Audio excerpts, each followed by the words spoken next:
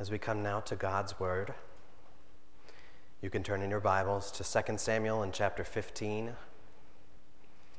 If you bring your own Bibles, I would imagine by now the book just plops open to this book as the crease is in there. If not, make a good crease so next week it'll pop right back. That's 2 Samuel chapter 15, and before we pray, or before we read, would you please pray with me? Father, this is your word. It's a lamp to our feet and a light to our path. Help us now to see what's true here by your word. Help us to treat it with reverence and love, because these are things that you deserve. Would you guide our understanding now and draw us close to you, our God? We ask this in Jesus' name we pray. Amen. This is 2 Samuel chapter 15. We'll begin in verse 13, and your bulletin says a long section. We won't read the entirety of this, just a few verses. 2 Samuel chapter 15, we'll begin in verse 13. And a messenger came to David, saying, "The hearts of the men of Israel have gone after Absalom." Then David said to all his servants who were with him at Jerusalem, "Arise, let's flee, or else there will be no escape for us from Absalom. Go quickly, lest he overtake us quickly and bring down ruin on us and strike the city with the edge of the sword." And the king's servants said to the king, "Behold, your servants are ready to do whatever my lord the king decides." And so the king went out, and all his household after him. And the king left 10 concubines to keep the house. And the king went out, and all the people after him, and they halted at the last house.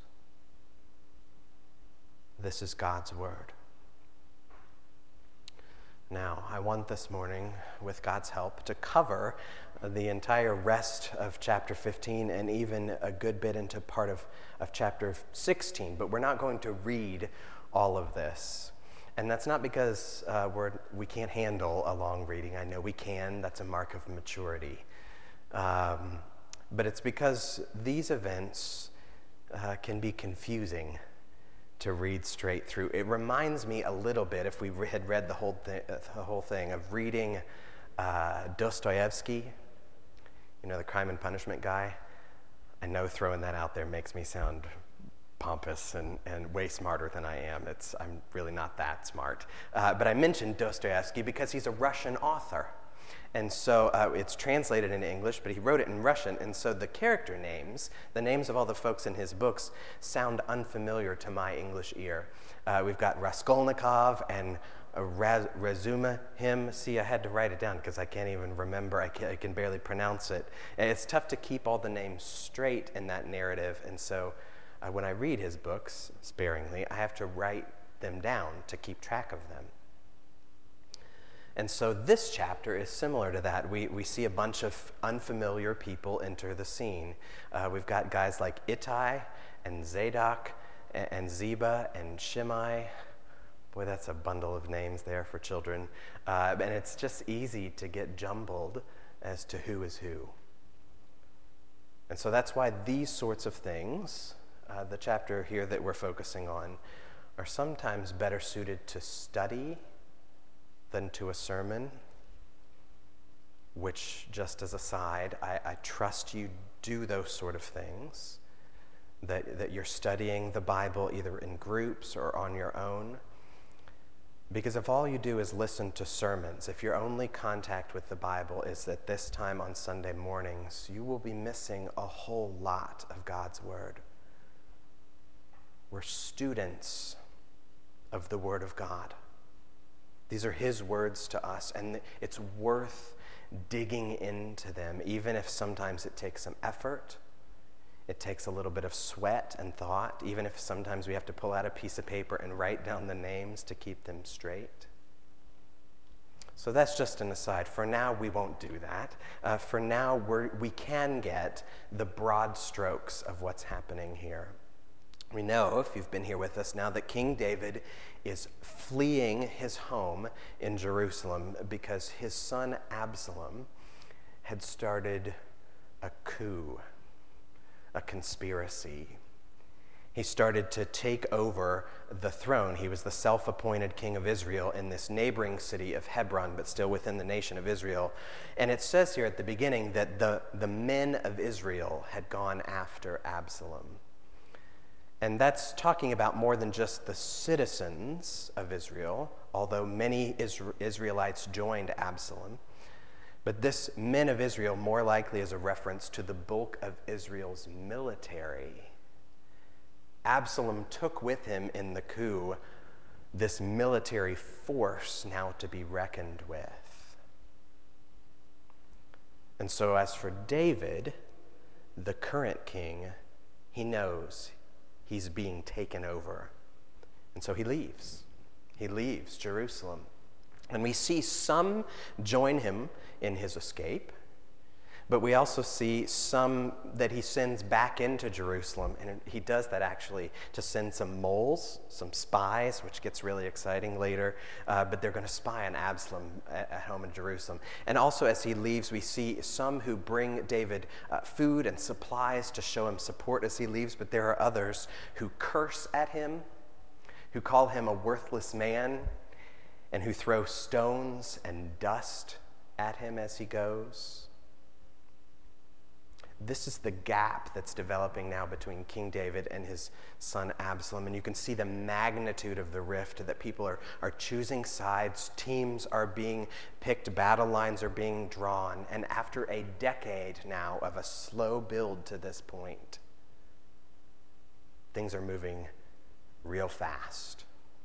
You can see at the beginning of the section we read, as soon as the messenger comes to David with the word about Absalom's conspiracy, David says, we need to go. We need to go now. We need to go quickly because he is coming. And so that's what David does. He gathers up all his family, all of his servants, all the people in his court. He leaves his household under the care of just a few concubines, which are like wives, except at a lower status. I know that's troublesome. We'll talk about that later. But the rest go with him now, and they move all the way to the far edge of the city of Jerusalem. And there they convene, and eventually in the section after that, the one that I just read, they go to the Mount of Olives, which is about a mile outside of the city. And from there, eventually, they'll head to the Jordan River, which is about 20 miles away. But just as they leave from the Mount of Olives, at the end of chapter 15, Absalom with his crew comes marching into Jerusalem. So they have just narrowly escaped. We know that this is not David's first rodeo here. David's no stranger to fleeing. In fact, in his younger years, when he was under the first king of Israel, King Saul, we see this happen back in 1 Samuel chapter 19. You don't have to turn there, just a few verses.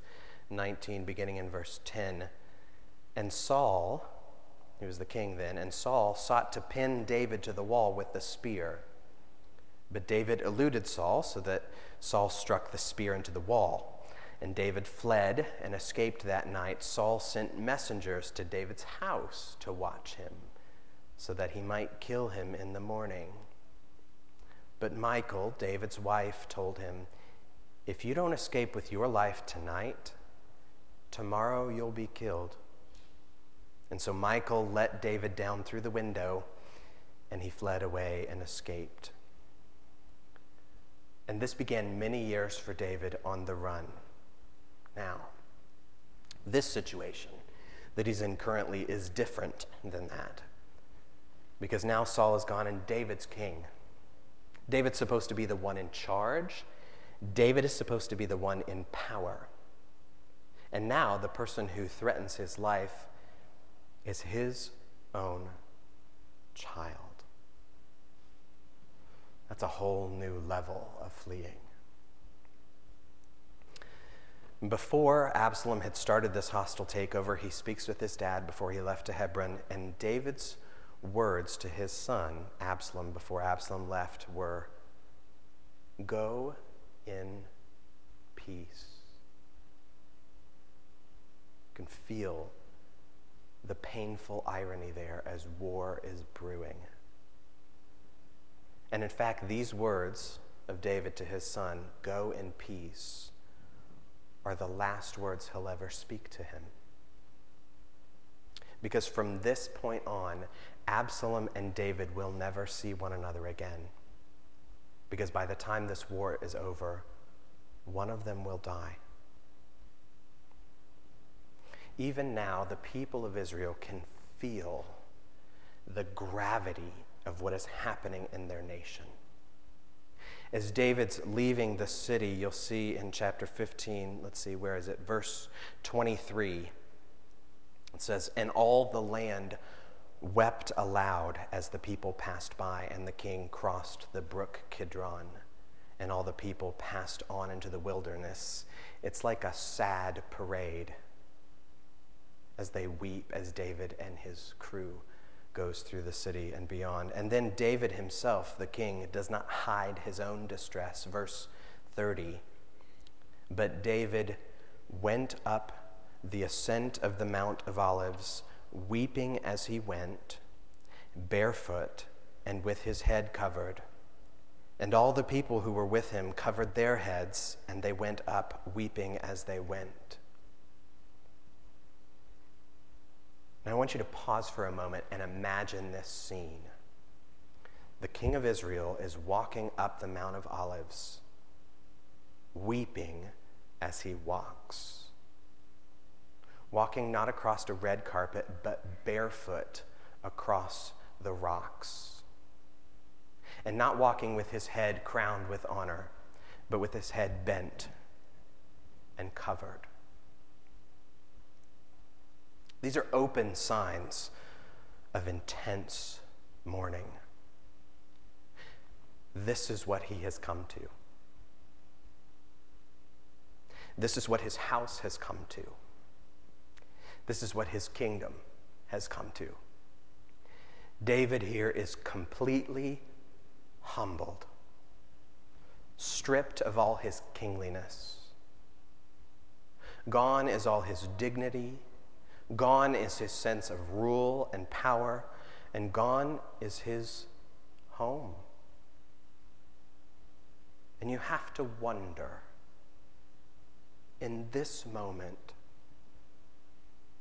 what is on David's mind here?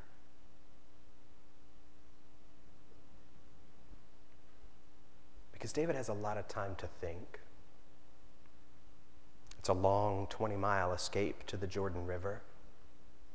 So what do you think about in those 20 miles? Is he wondering how he got to this point? Is he pondering the consequences of his forgiven sin from years long ago? Is he searching his heart, his mind, his life for what he might have done wrong, or whether he could have done it differently, or what he should or should not have done? What is he thinking? And when he reaches the edge of the Jordan River, verse 14 of chapter 16, this is how he arrives. Verse 14, "And the king and all the people who were with him arrived weary at the Jordan. And there he refreshed himself." Part of that makes sense to me. I mean, the weary I get. I mean, he is probably physically exhausted. That's a long way, but emotionally exhausted. Maybe you felt this way over the past several weeks. It's just exhausting to look at all of this. I feel weary, but then it says, "And there he refreshed himself," which to me sounds like he had some Gatorade and maybe like animal crackers, a little, a granola bar or something that's mashed in his back pocket. That's not quite what the refreshment means. The Hebrew word here that's translated refreshed literally means, and David breathed. He breathed. This is a drink then not just for his body, it's a drink for his soul. So what's on David's mind here? The author of 2 Samuel does not tell us exactly, but David himself gives us a window into his thoughts through poetry. Big, powerful, manly king writes poetry. You remember back all the way when we began this series through this part of 2 Samuel, when we started the journey through the life of David and Absalom, we began not by reading in 2 Samuel, but by reading in the Psalms. And we read as our very first one, Psalm 3, which if I can get there, begins that David titles this song, A Psalm of David when he fled from Absalom his son. That's where we are right now. And now that we've spent all of this time following David's life and Absalom's lives, if you go back and read Psalm 3 again, do that on your own time, you will see the psalm with new eyes. It sounds different now that we know everything we know. When David starts by saying, "O Lord, how many are my foes? Many are rising against me. Many are saying of my soul, there's no salvation for him in God."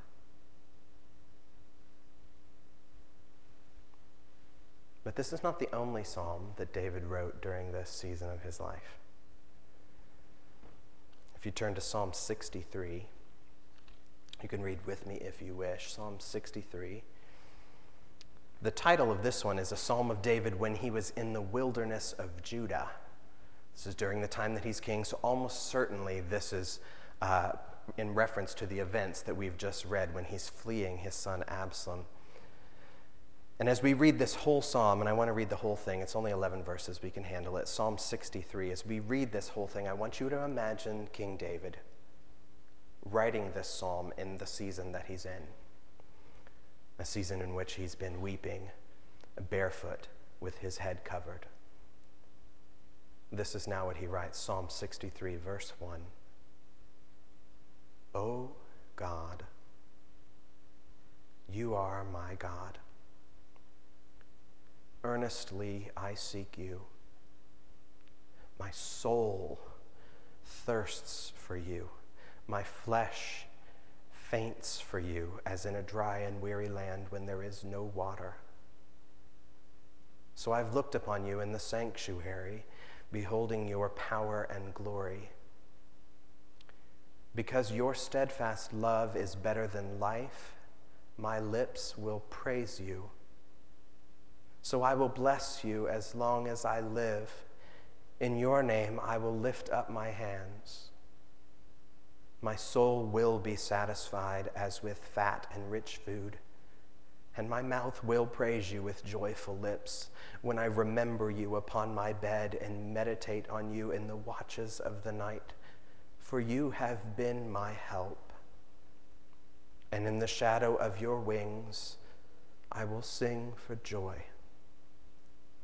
My soul clings to you. Your right hand upholds me. But those who seek to destroy my life shall go down into the depths of the earth. They shall be given over to the power of the sword, and they shall be a portion for jackals. But the king shall rejoice in God. All who swear by him shall exult, for the mouths of liars will be stopped.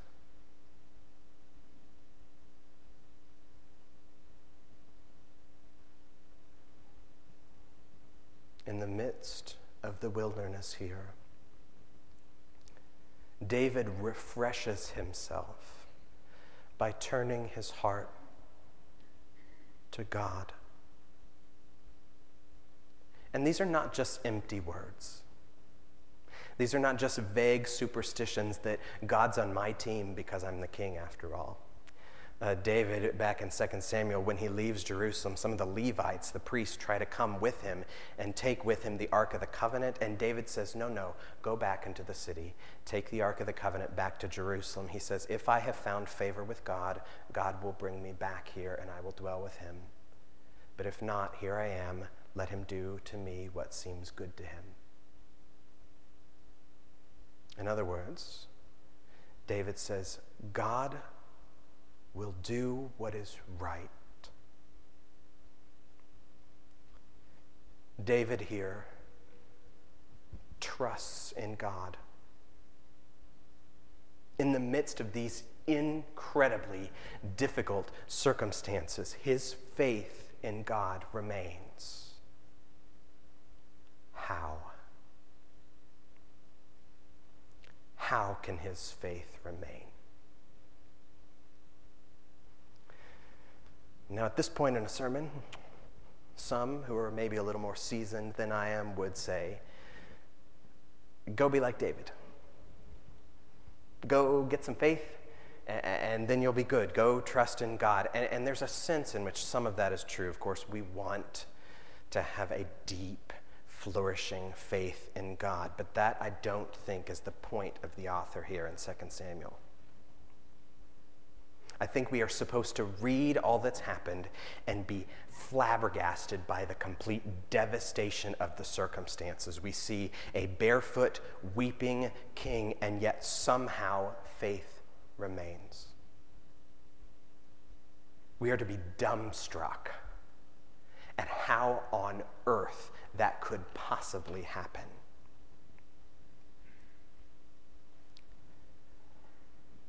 Perhaps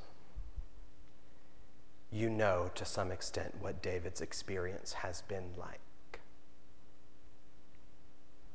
You know the sort of devastating situation that leaves you barefoot and weeping.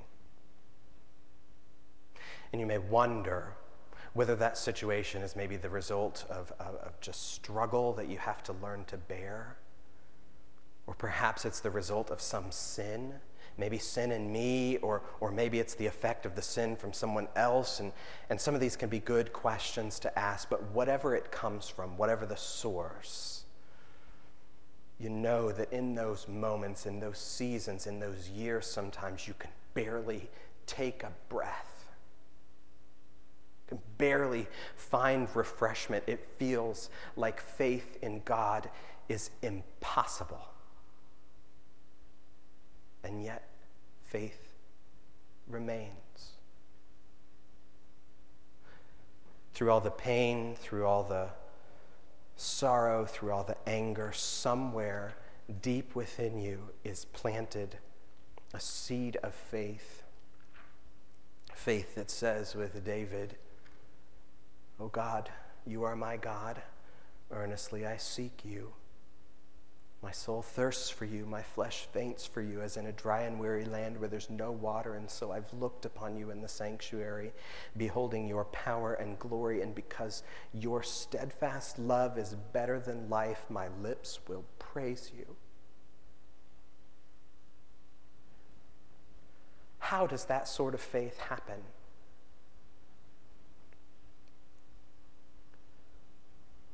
All of this says more about faith than it does about us. Actually, it'd be better to say it, all of this says more about Jesus than it does about faith. Because we know, according to God's word, that the foundation of faith is not in circumstances. The foundation of faith is in Jesus, always. The foundation of faith is not in circumstances. The foundation is in Jesus. That's why the author of Hebrews comes at it like this, what we call the hall of faith.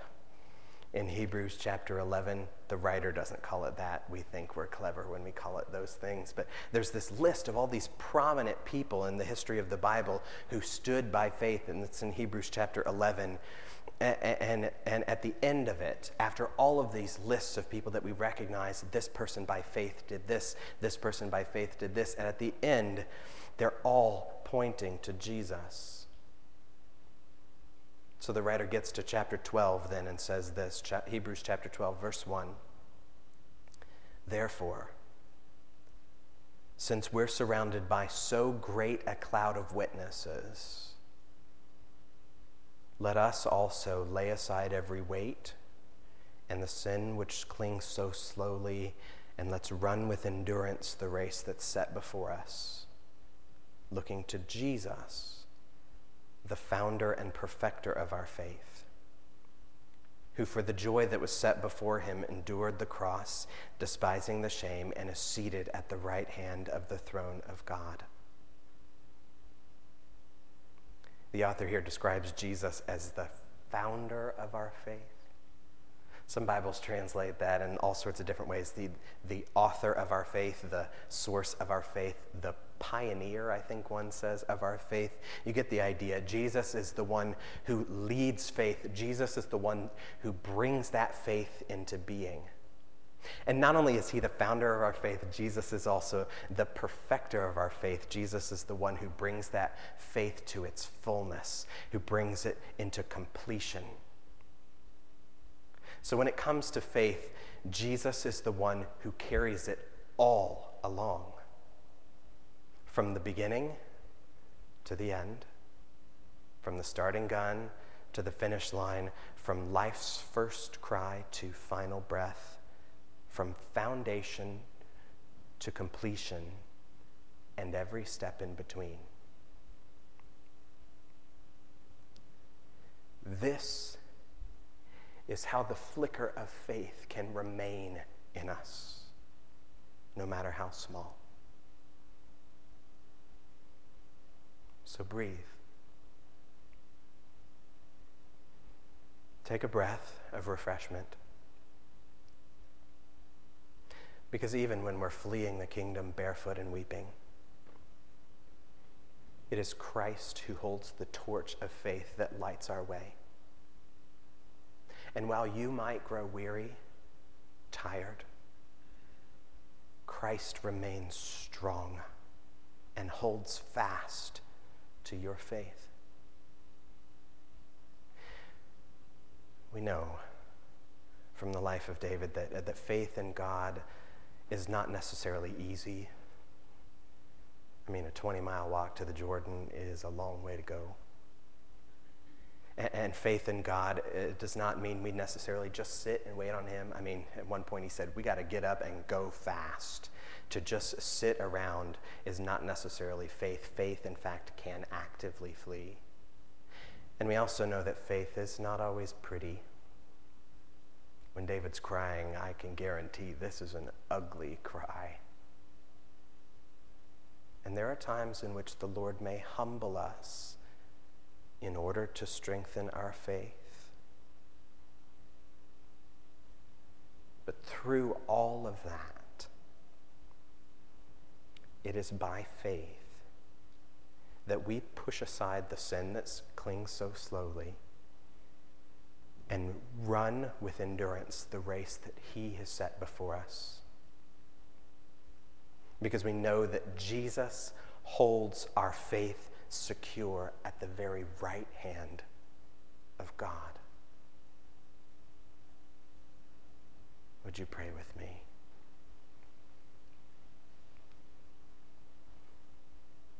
Lord, thank you for your strong hold on us.